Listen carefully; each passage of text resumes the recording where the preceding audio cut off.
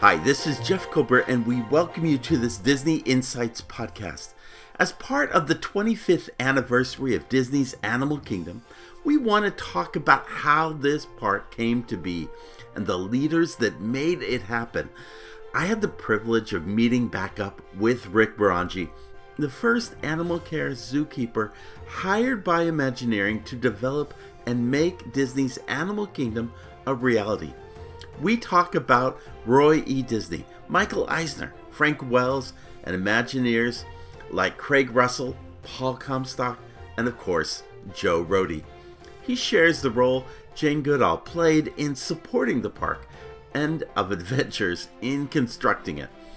Join us as we talk about the pioneers of Disney's Animal Kingdom who were the leaders that truly made this park a reality that we know and love today.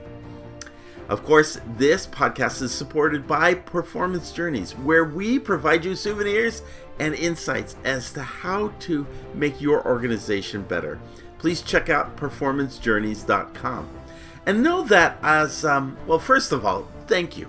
Thank you to those who have been listening to this podcast.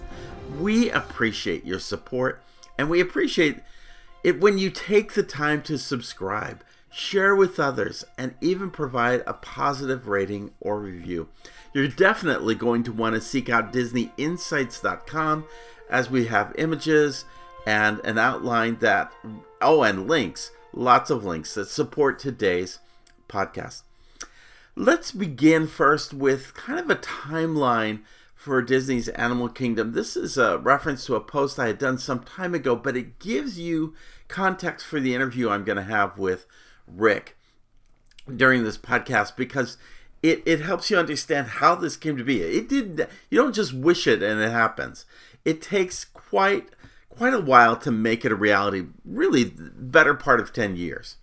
In 1989, in May of that year, the Disney MGM Studios opened as the third park in Walt Disney World. Following in the shadows of the Magic Kingdom and Epcot, this was the first park opened up under the Michael Eisner, Frank Wells era. Now, if you're not familiar, most people know who Michael Eisner is. Frank Wells was president while Michael Eisner was CEO, and together they were an important partnership, as you read and see in many of my books and other podcasts that I've shared. That park, Disney MGM Studios, had such huge crowds that in trying to open earlier to accommodate the number of people coming, that the park was sometimes filled and had to turn away people before the stated opening time. In short order, Michael was convinced that another fourth gate was needed. There were many ideas that Michael saw, but none held his interest more than doing something with animals. He felt that Disney could do to the zoo world what Walt had done to the amusement park world. Joe Rohde came into the picture early on as a lead Imagineer. Joe established a team of about 7 or 8 Imagineers. Recognizing early on that Imagineering knew very little about the care and keeping of animals, Joe sought out Bill Conway, a very well-respected individual who was the executive director of the Bronx Zoo. We're going to refer to him in the conversation later. Bill flew out a couple of times and visited with Joe, but ultimately had to go back to his zoo and focus on his work. He suggested that they contact Rick Barongi out at the San Diego Zoo. In 1990, Rick received a call from Joe's assistant asking for help. An early idea was that the experience would include a safari trek, and they wanted Rick's ideas about how to make that happen. Remember, San Diego already had a safari trek, and Rick had spent time in New Jersey with Warner Brothers Jungle Habitat, as well as the Lion King Safari in Southern California. He had some good insight about how to make that trek succeed. Initially, for the first couple of years, it was simply a couple of trips back and forth to Imagineering in Glendale, California. When it seemed they were more interested in his providing long-term consulting, Rick asked Doug Myers, head of the San Diego Zoo, whether it was okay. Doug was fine with it as long as the project wasn't being built in California in competition with the San Diego Zoo. In 1991, at this point, the park project is still very secretive. But Rick argues that more animal experts are needed to make the kinds of decisions being bantered about. Rick gets to bring a few more animal experts on board. Joe Rohde is now party to ongoing discussions about whether this animal can be in the same space as that animal, or how many you could fit into a hippo pond. Rick at that time reflected, quote, "If anything, I think Joe really liked me because I was open to possibilities. Others would say it couldn't be done, but I kept asking, well, why not?" End of quote. In 1992, Rick is still working as a consultant part-time on the project. Joe is convinced this park is going to get greenlit. A highlight at this time is when Michael and Jane Eisner come down to the San Diego Zoo to visit. Rick gives them a personal tour, gets to know Michael and his passion for doing the project. In 93, after working several years as a part-time consultant, Rick is finally offered a permanent position with the Walt Disney Company. Rick's role will not only be to oversee the development of Disney's Animal Kingdom, but to also oversee all of Disney's animal operations, to include the Living Seas and Discovery Island.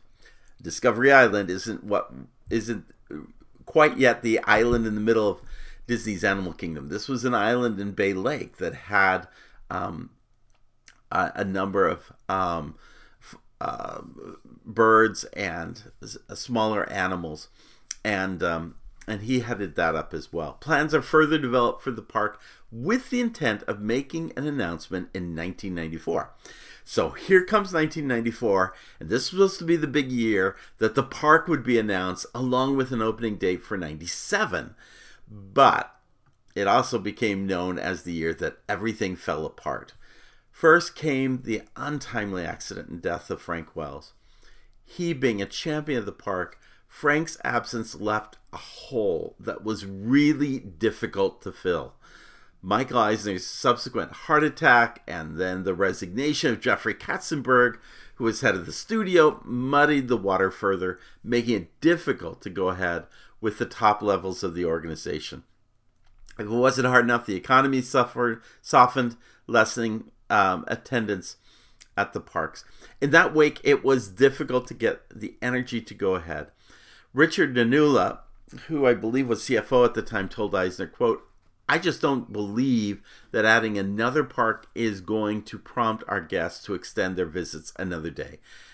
At a time when we're already struggling, the much greater possibility is that it will cannibalize attendance from our other parks," end of quote.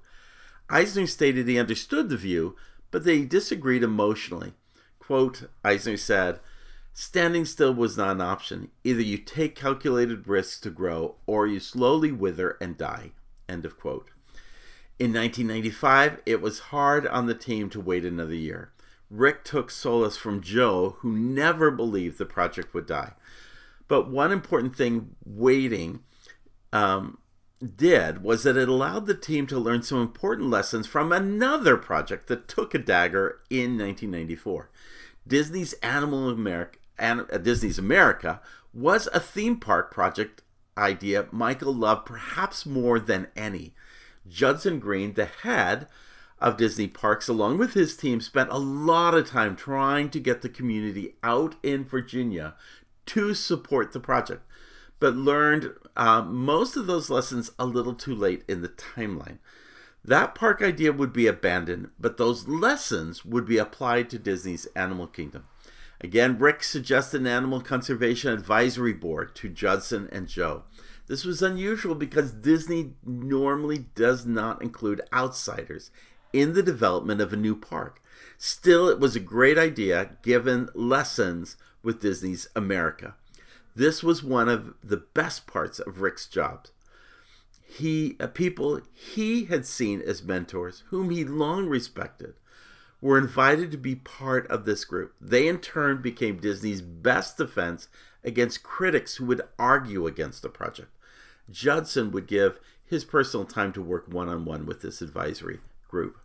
In 1996, up until this time, Rick was living in San Diego, getting in a car early on Monday mornings, driving up for the week to work off Flower Street in Glendale, California. Now the operation moves east. Rick moves from California to Orlando, Florida. He's neighbors with Judson Green, and he spends a great deal of time working with him. Among his peers in the zoo world, there are two opinions. Quote, one, Rick is crazy for getting involved with this project in the first place. Or two, Rick is the luckiest guy on earth to do a project with Disney. In time, it would definitely be the latter. But at this point, everything is simply dirt and trenches in the ground as the park is still 2 years away from completion.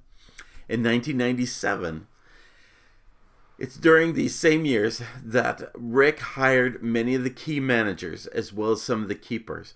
The great thing with the Disney name is that Rick was able to obtain some of the best professionals in the zoo industry, much to the chagrin of those zoo directors losing their people. In the end, Rick hires people from some 69 zoos across the country, and many of these zoos involve multiple hires.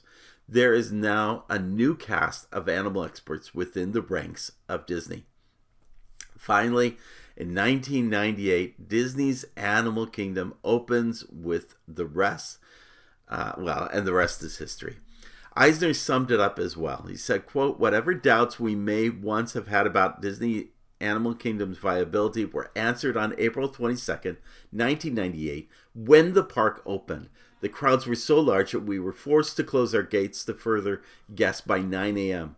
Over the next few months, attendance has exceeded every expectation, and the ratings from guests are the highest we've received for any park in our history. In a way, the Animal Kingdom takes us full circle.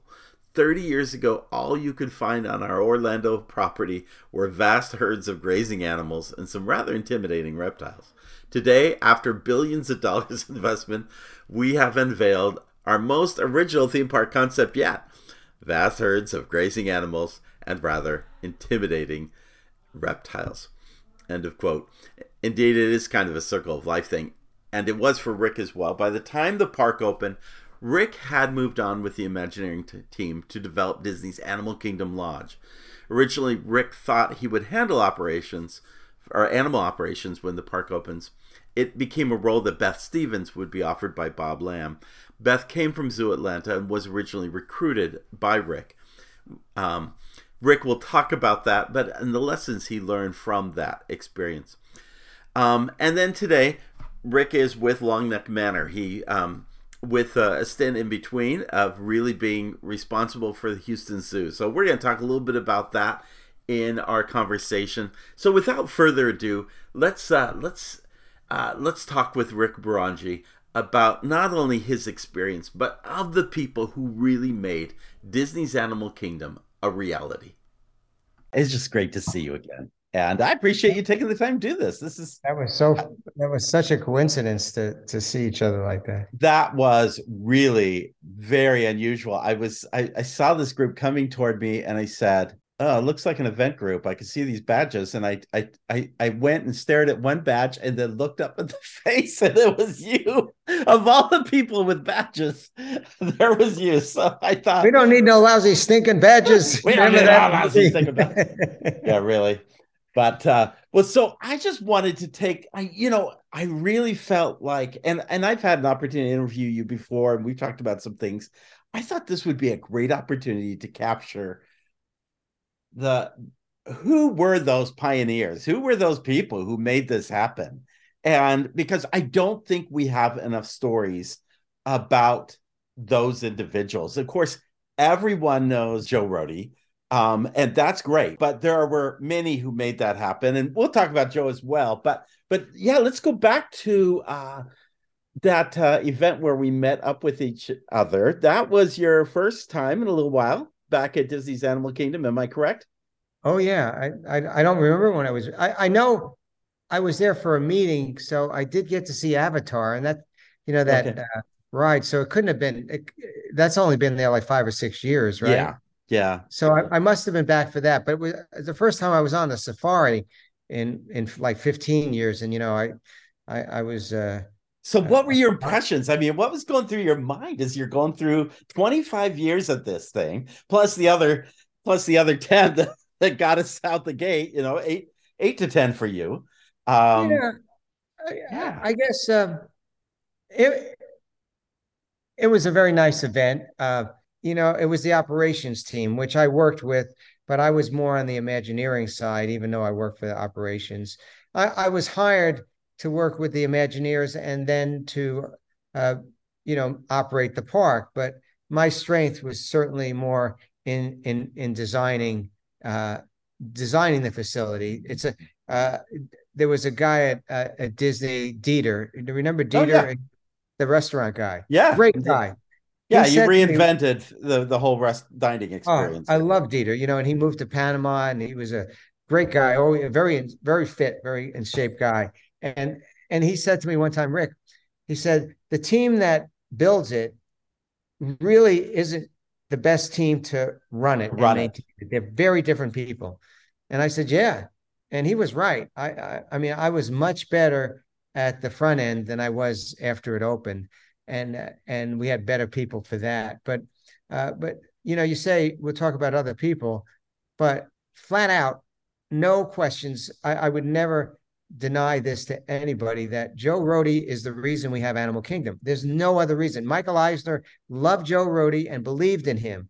And we had Michael Eisner too, who wanted, and Frank Wells. We'll talk about him in a minute too. Yeah.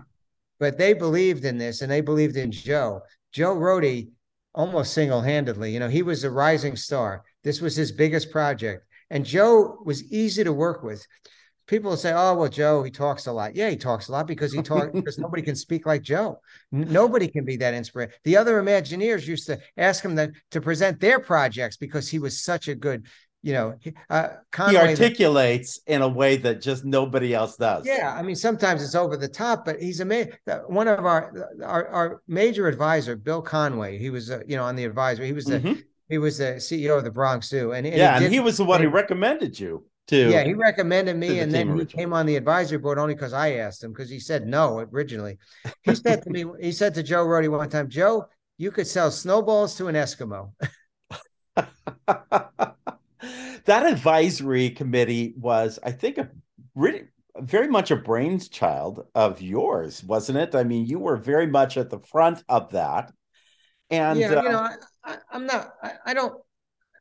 It's hard when you take credit for something, you gotta qualify it and say, hey, yeah, maybe it was my idea and I moved it along the most, but it couldn't have happened without Judson Green and Joe Rohde supporting me. There's no way. I mean, sure, anybody can have a good idea and say and then take credit for it, but to get it implemented, you need a team of people. But Bill Conway was by far the most influential advisor in that group. Him and Russ Mittermeier. A lot of them have passed away. Bill's gone. Bill mm, Burnham's gone. Roger Karras is gone. Mike Hutchins is gone. hmm. We lost some. They were my friends. So that when I started thinking about that, I was a little bit more. I wasn't. I was more uh, just a little sad that these people were gone, and Couldn't see it and the today, ones that are 25 years around ago. need to give them credit. And I guess somebody said, you know, uh, uh, history is history's history is written by the people that know how to write, I guess, or live long enough. The others, if you don't write about it, then you don't get credit. And then the people that write about it give themselves too much credit. So Disney was a group effort no matter what. Yes, the advisory team was my suggestion, and Joe Rohde's totally supported me. But Judson was the one that backed it because normally Disney doesn't bring in outside advisors at that stage in a project. It was supposed to be Mm. very secret. But Judson made the exception, and Judson became very, very supportive of conservation. He understood it, he got it, and Was so that a and Judson, reflection? Was that a yeah, reflection a little bit about the fact that Disney's America had kind of been shot down by conservationists, by the public, by people in the greater Virginia area, and they needed a different approach to get buy-in. yeah. Well, they were very different because I mean that was off site, that was other land they bought, and Mm-hmm. I was involved in it a little bit. I mean, they brought me in a couple of times because we had a hiatus for about a year when Frank Wells passed away. Strategic planning guys decided, they were always questioning the questions always overshadowed any commitment. So they delayed the project a whole year. I won't mention the Wow. head of that. that guy. He was he. No, But that I was the tell first you, thing to go when Eisner left and Bob Iger came in oh was yeah, putting get it rid of was those getting rid of guys. that team. So Yeah, I get that. but because when Frank died, the project got delayed a year, and but they kept me on. So I went and talked with what was the Imagineer? Russ, he's still there. Craig Russell. Craig Russell. Okay. Yeah, great guy. He still does a lot for. He's still at Disney. He's the head guy, I guess. Well, Greg. and I think there was Anyway, a he brought farm me in. component to Yeah. that Yeah, attraction. and they did get defeated by land conservationists, but it was really wealthy people that wanted to still do fox hunts and stuff like that. Their property values would go down with a theme park there. So I don't think it helped or hurt what we were doing, because they were always going to do a fourth gate at Disney World. They had this 500-acre piece of property that was mostly was a cow pasture. There wasn't a lot of Orange groves water. and cow pasture, flat. Yeah, that's all it was. I mean, I stood out there with Joe in 1990, and there was nothing out there. My first trip through there was about a year and a half before opening with Paul Comstock in a truck. And yeah, so, and I got to tell you, I think second to Joe, Paul as an Imagineer, I mean, when you go through that space, it is about nature. And Paul built nature, in that park. Any standout stories that you had with Paul? I like Paul a lot. Paul was from a rock band, and he was, he was way out there sometimes, but he's really smart, right? And he had a different type of personality. There were two stories about him. One was, he was designing it. He didn't care about the animals eating the habitat. He was just going to put in everything. And I looked at him. I said, this is just a buffet table for the animals. He says, I don't care. I'll just replace it. He had an unlimited budget. And the place looks beautiful because of Paul Comstock. There's no question about that. But he started putting in stuff before everything was done. So other contractors would Go drive crazy. over some of his plants and stuff. I knew he had pitched a tent on the top of the mountain so he could see how Oh the yeah, light hit the grasslands. he used to camp out there, Yeah. communing with nature or whatever else he was smoking. I don't know what he was doing out there, but He like I said, collected a lot of seeds. So he's a great guy. Yeah. He was a fan of a lot of different vegetation, but so passionate the sledgehammer. three people I definitely got to talk about. Let's start with Judson Green. Really head of parks and resorts during that time period, did a lot of trying to keep the wheels moving where he could Yeah, during that time. What were your Judson memories of Judson? Judson was bright enough to run the whole company. Uh, he and Michael Amen. weren't always on the same page. Judson would take risks.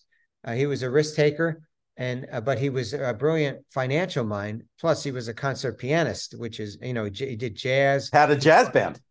Yeah, and he taught jazz and leadership. He had Yeah. these programs, and he was very nice to me. I took him and his family to Africa back in the late '90s. Before he left the company, he was on his way out at that point. It was politics and stuff. Yeah. But he was a huge supporter of the park, and also he then went on the board of the New York Zoological Society, the Bronx Zoo. Oh, So he really? was on that board. He was Conservation International. Well, no, he was Conservation International. I think he was involved with Conway too. But Judson was, a Renaissance man, just brilliant, and in Africa too. He's always looking for animals and concentrating on stuff. He and Joe Rohde. Joe made it happen, but Judson made it really special. He understood the conservation ethic of the park and how important and how different this park was. He let the park do things, raise money for conservation causes where other parks wanted to do that, but didn't. He made exceptions for the animal kingdom, and I'll always respect him for that. As you know, he passed away about Yeah. over a year ago Great, now. great leader. Frank Wells and Michael Eisner, you've had moments where you interspersed with them. What memories do you carry of the two of them? I watched them twice together, and one time they introduced me to Frank, who was older than Michael. And I mean, everybody knows the story about them Yeah. saving the company. And Frank Yeah. said, I don't mind being president. Michael, you can be CEO. Frank Yeah. had no ego. But Michael at that point was like the top CEO, one of the tops in the world. Okay. He was the most admired guy, and Frank was the when they're in meetings, he always deferred to Frank. Frank was the risk taker. Michael loved to do things, but Frank was the one that said, "Yeah, we'll do this." And Frank was incredible about conservation. He got everything. When he passed away, that's why the park got delayed. Because Michael didn't have his. It wasn't like his right hand man. They were equals. It was one of the few instances where you can say dual leadership works. It worked for those two. There was a bond there that it's not for me to explain because it was special to them. And he deferred to Frank all the time. And Frank was so well respected in Hollywood and in other circles. Yeah. I wish I would have known him better because he really was so supportive. Roy Disney also. Roy Disney. Oh my goodness! Yes, please tell me your experience with Roy.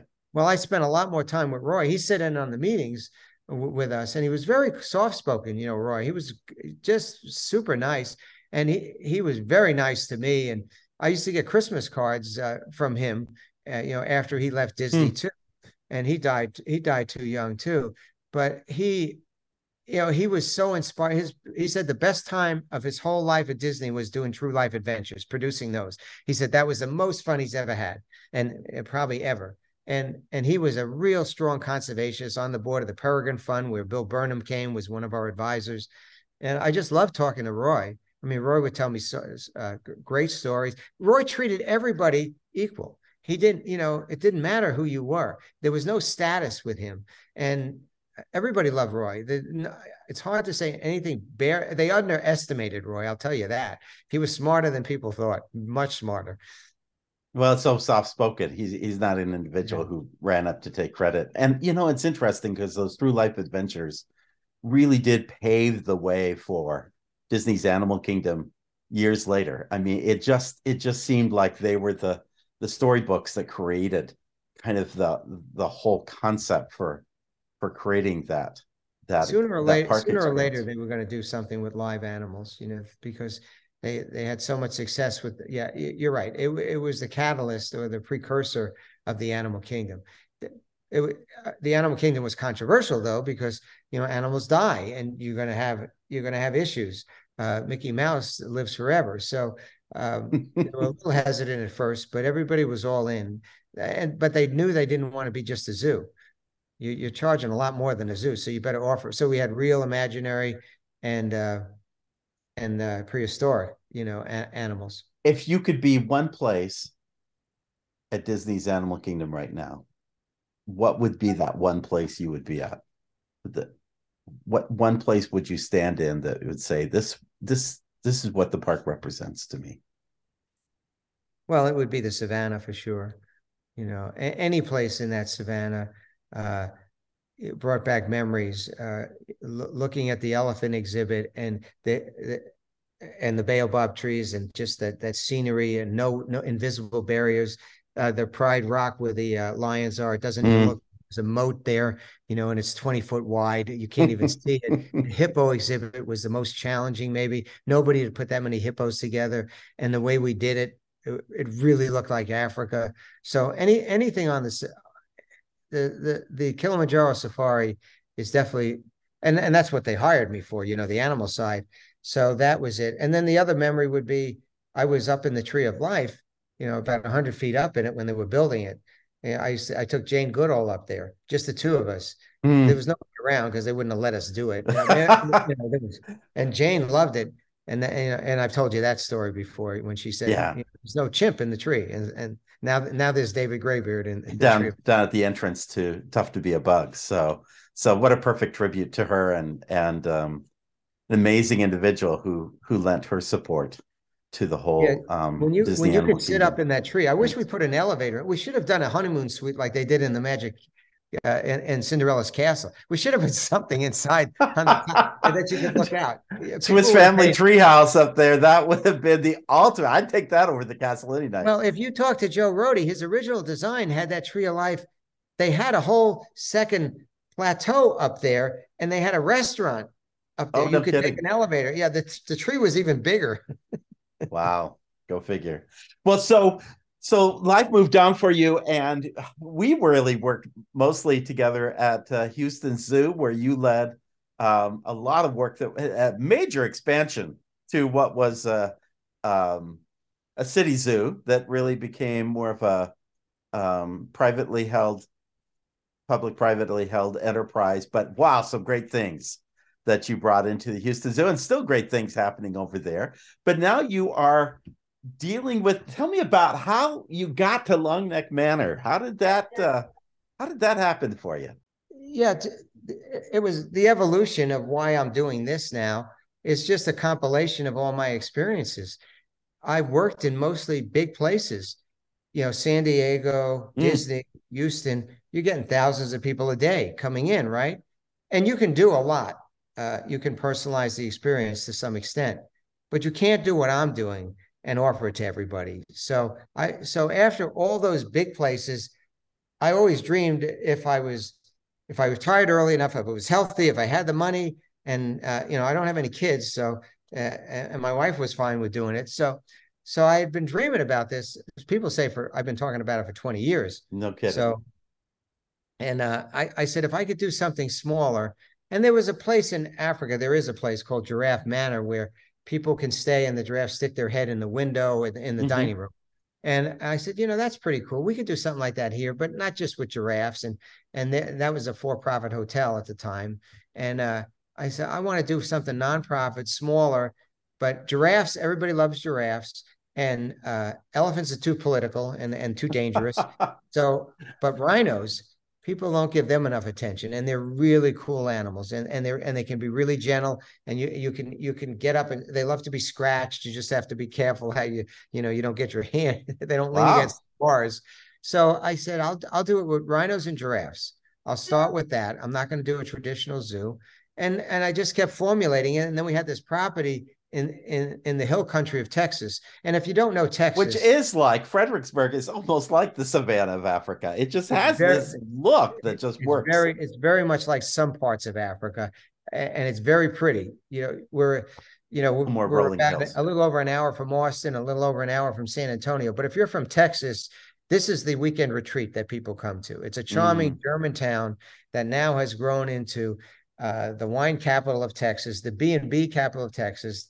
It's got a world-class museum of the Pacific that was dedicated by President George Bush, the first one, the veteran, and then it's got art galleries and incredible. It's and I'm 5 miles from that, but I'm in the country, and we also have an incredible sky. It's one of these dark sky designations. So when you go out on a night when it's not cloudy, it's almost as you can see more stars than pretty much any other place that I've been Wow. to. Very impressive. And I got to say, not just in conclusion, not just thank you for making Disney's Animal Kingdom a reality, but thank you for your love of nature and conservation and animal care. You have been really a leader of this for so many. I'm not going to date you here, but for a lot of years you've been leading out on this, and I thank you for that. It's a blessing to our world. So thank you. Well, I appreciate it. Like I said, it takes a team to whatever. The Animal Kingdom was an incredible experience, and uh, but now I'm doing my own thing here. I don't have now when I talk to the boss, he listens to me. Thanks again, Rick. All Appreciate you right, taking the thanks, man. time. Well, thank And you for all you've done to create awareness. I mean, if people listen to this and they get something out of it other than somebody just talking about themselves, that it's really about the animals. If we don't save nature, you know, we're not going to survive. We need nature more than nature needs us, because in the end, they're going to win. We got a small planet here, so let's take care of it. well said. Well said. I mean, my brother-in-law or my son-in-law actually drives the safaris every day. Oh, He's out really? there. Yeah, tall guy, and he's doing the thing. He loves it, and he knows all about the animals, and it's just really cool. I'd love to give a safari tour sometime. I'd like to get in the bus and just. You should. You should. All the Imagineers give Jungle Cruise tours. You should get in there and you should give a safari tour. Yeah, I don't think That'd they be want. great. I don't know what I would say, but anyway. I think Joe could work that out for you. Yeah, Joe and I together, that would be a comedy team. Hey, thanks. Really do appreciate it, Rick. Thanks, Jeff. Good talking to you. See you soon. All right. All right, bye. Just a few notes about what we talked about. If you go back a couple of podcasts to our 25th anniversary podcast of Disney's Animal Kingdom, you'll see how I actually ran into Rick while I was there at that event.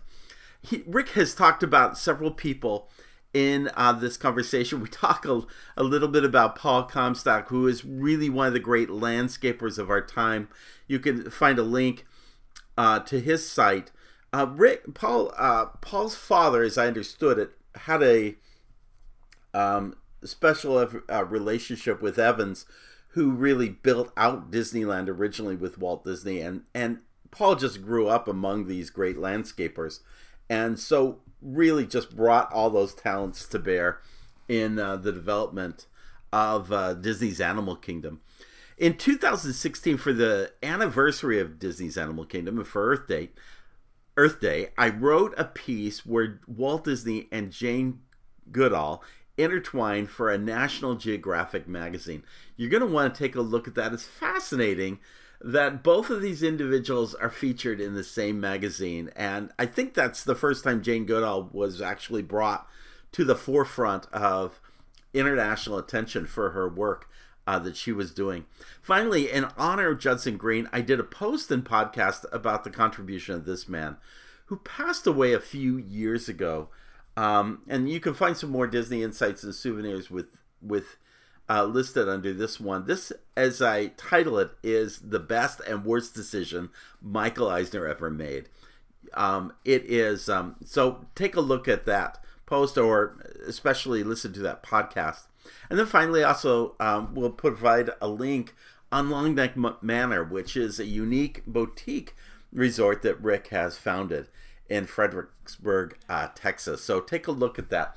In conclusion, let me just mention a couple of key things that Rick has talked about that I think are really great souvenirs for you to take back from this experience. First off, like Joe Rohde, how good are you at selling an idea? Can you sell snowballs to an Eskimo? Can you make the vision of something come alive and really get people on board to it? Second, anyone can have a good idea, but are you surrounded by a team of people who can really make that idea happen, to make it come alive? Third, what would dual leadership look like to you? We talked about not only Michael Eisner and Frank Wells, but we talked about the idea of how that kind of dual partnership, how would you partner to strengthen your ability to lead out? And then finally, like Rick's description of Roy E. Disney, do you treat others as an equal, no matter what their status is? I think those are some just really good takeaways. My experience with Rick wasn't so much about Disney's Animal Kingdom, but it was later when he was at Houston Zoo. I worked with Houston Zoo, I worked with Brookfield Zoo, I worked with the Seattle Woodland Park Zoo, really helping them elevate the guest experience. It's part of what I do, as well as helping to develop leadership in organizations. And if you need support and help with that, be sure to reach out to us or through performancejourneys.com. We want to help you become the best you can be. Well, my very good thanks to Rick for taking the time to being on this podcast, and just really appreciate you taking the time to listen. Check out our Wayfinder Society, which is our Patreon group. There are really wonderful interactive tools that help you develop as a leader and help you become the best you can, as well as explore all aspects of Disney, such as Pandora, World of Avatar at Disney's Animal Kingdom. Be sure to check that out. And again, no matter where you are and what you do, always follow the compass of your heart. Have a great day. We'll see you real soon.